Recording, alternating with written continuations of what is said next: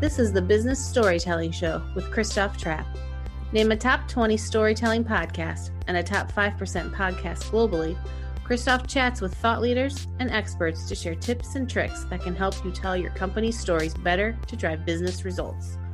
Available wherever you listen to podcasts, live streamed on major social media channels, and part of the DB&A television network, available on most U.S. television sets and streaming on Roku and Amazon Fire. Here's Christoph with today's episode. Let's go. Hello, everyone. Thanks for listening to another episode of the Business Storytelling Podcast.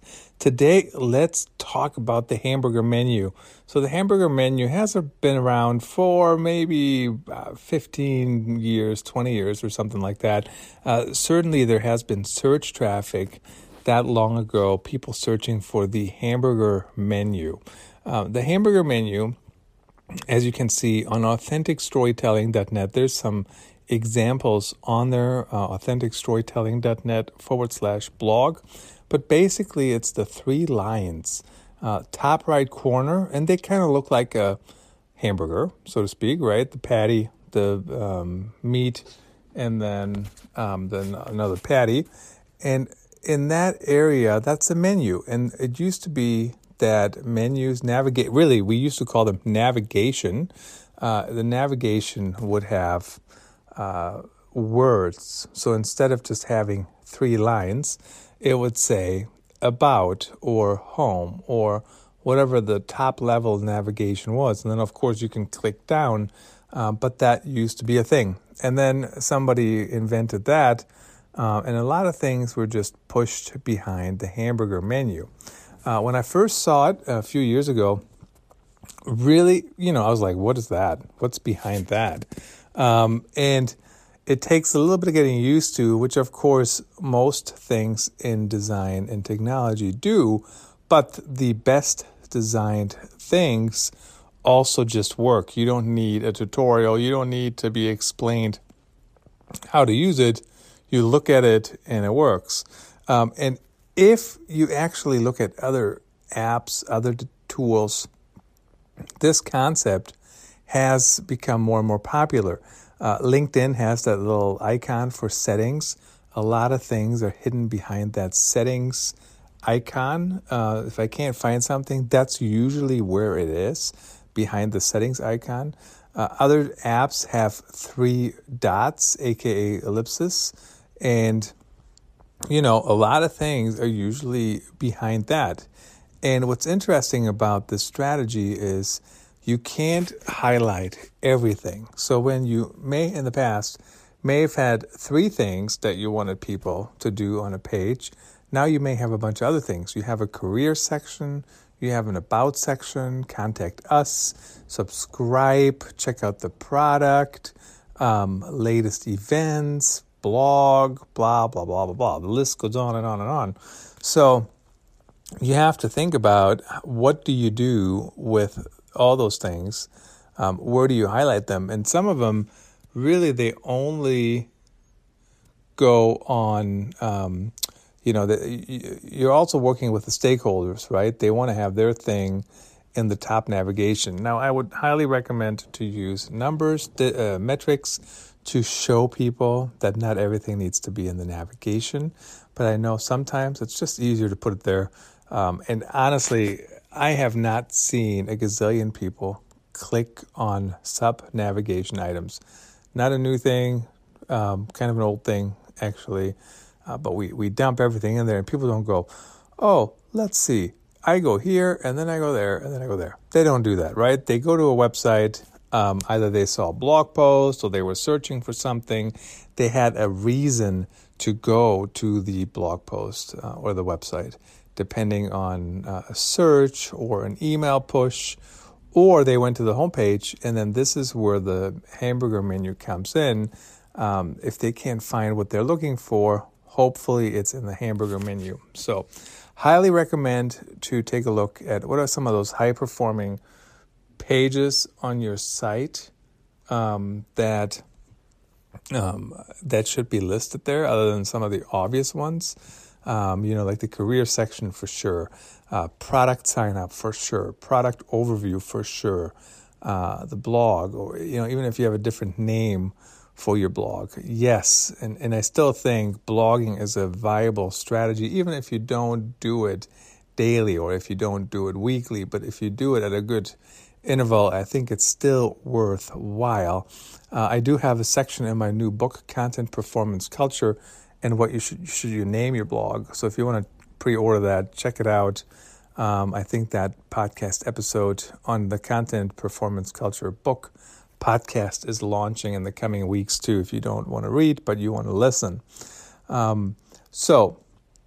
But those are the things on what to put in there. Now, the other thing is, when do you show the hamburger menu? And there's been changing philosophies. At one point, the philosophy was, once you have it, and everybody gets it. So whether you're on an iPhone or an iPad or computer with a 32-inch screen, you get the hamburger menu. But of course, the people who have a huge monitor, they don't need the hamburger menu. It's best used on mobile devices, right? Because there isn't enough space for everything anyways. And when you have navigation bars that either cut off words, right? They're breaking up words. That's one bad thing. The other bad thing is now we have navigation bars that break between words, between sections of the navigation bar. And they create two lines of navigation. That doesn't look good. It kind of breaks the site. It breaks the look. It breaks the feel. It breaks the brand, if that's your trigger word. But it doesn't look good. So on a wider screen, maybe you shouldn't have a hamburger menu. Maybe you should just show the words that are in the navigation like we used to, right? Even 18 years ago, 20 years ago, whatever it was. And on mobile, then you get the menu, the hamburger menu. And when you look at even my blog, authenticstorytelling.net, which is just a WordPress template. So I can't take credit for the strategy on there. I can't even tell you that I thought about it too much. I just picked a template I liked. I tested it on different devices. It worked. But that's really what the hamburger menu does on there. If you're on a computer, there's no hamburger menu. You don't even know that's a thing on the blog. Once you're on an iPad and the iPad is held horizontally, you still get the regular navigation. You flip the iPad vertically, and now you get the hamburger menu. On my phone, you get the hamburger menu.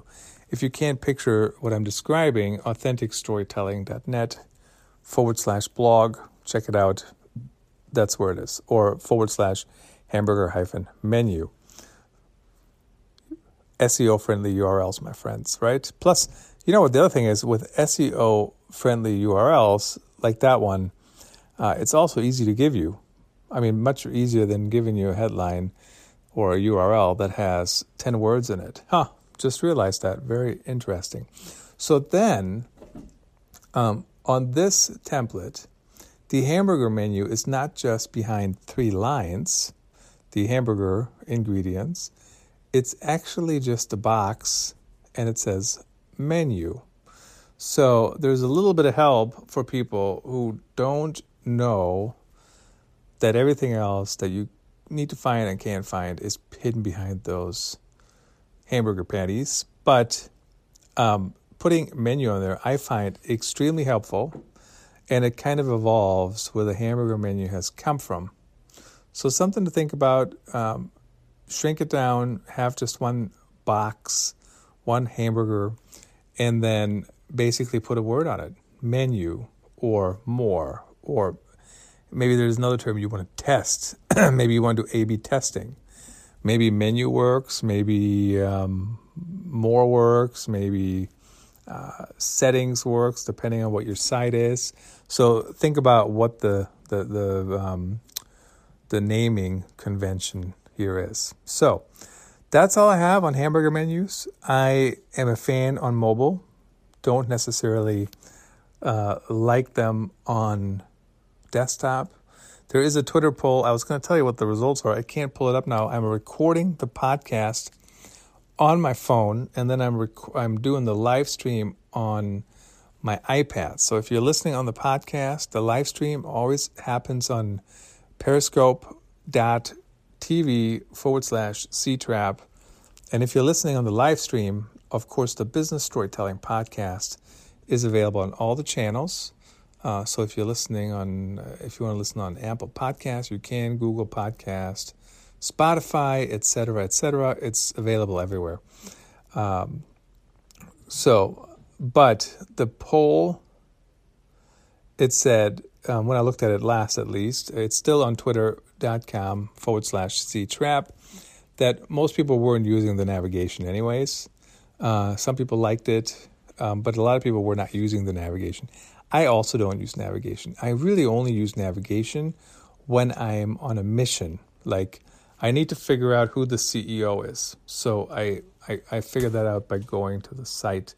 Sometimes some sites don't even list their leadership teams. Like yesterday, I was looking for a content executive, and they're not even on their site. So I actually just went to LinkedIn and searched for the company name and CEO or something like that, and found him there. Or if I'm looking for a job with a company, so I'm on a mission when I look at the navigation or the hamburger menu. So if you want to vote, if you're listening early on here, it's still on there for another 5 days at the end of December 2019 here. If you're listening after December 2019, this information should not be outdated too soon. So you can still take a look, add your comments. If you can find that tweet, of course, there's probably more tweets on top of it by then. All right. Stay real. Be deliberate with your website design. Do what's right for the audience. And of course, good design can also help your content performance culture. And it really can, because sometimes you can produce good content, but if the user experience on the website is terrible and people can't read it, guess what? You're not going to drive the results you want to drive. So all those things go hand in hand.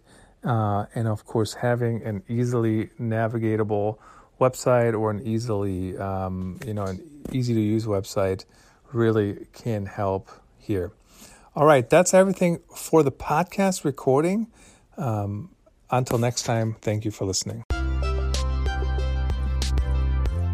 That's a wrap. Thanks for tuning in. Please rate and review our show on your favorite podcast channels. And don't forget to share this episode with your networks. We appreciate you. Until next time, let the best stories win.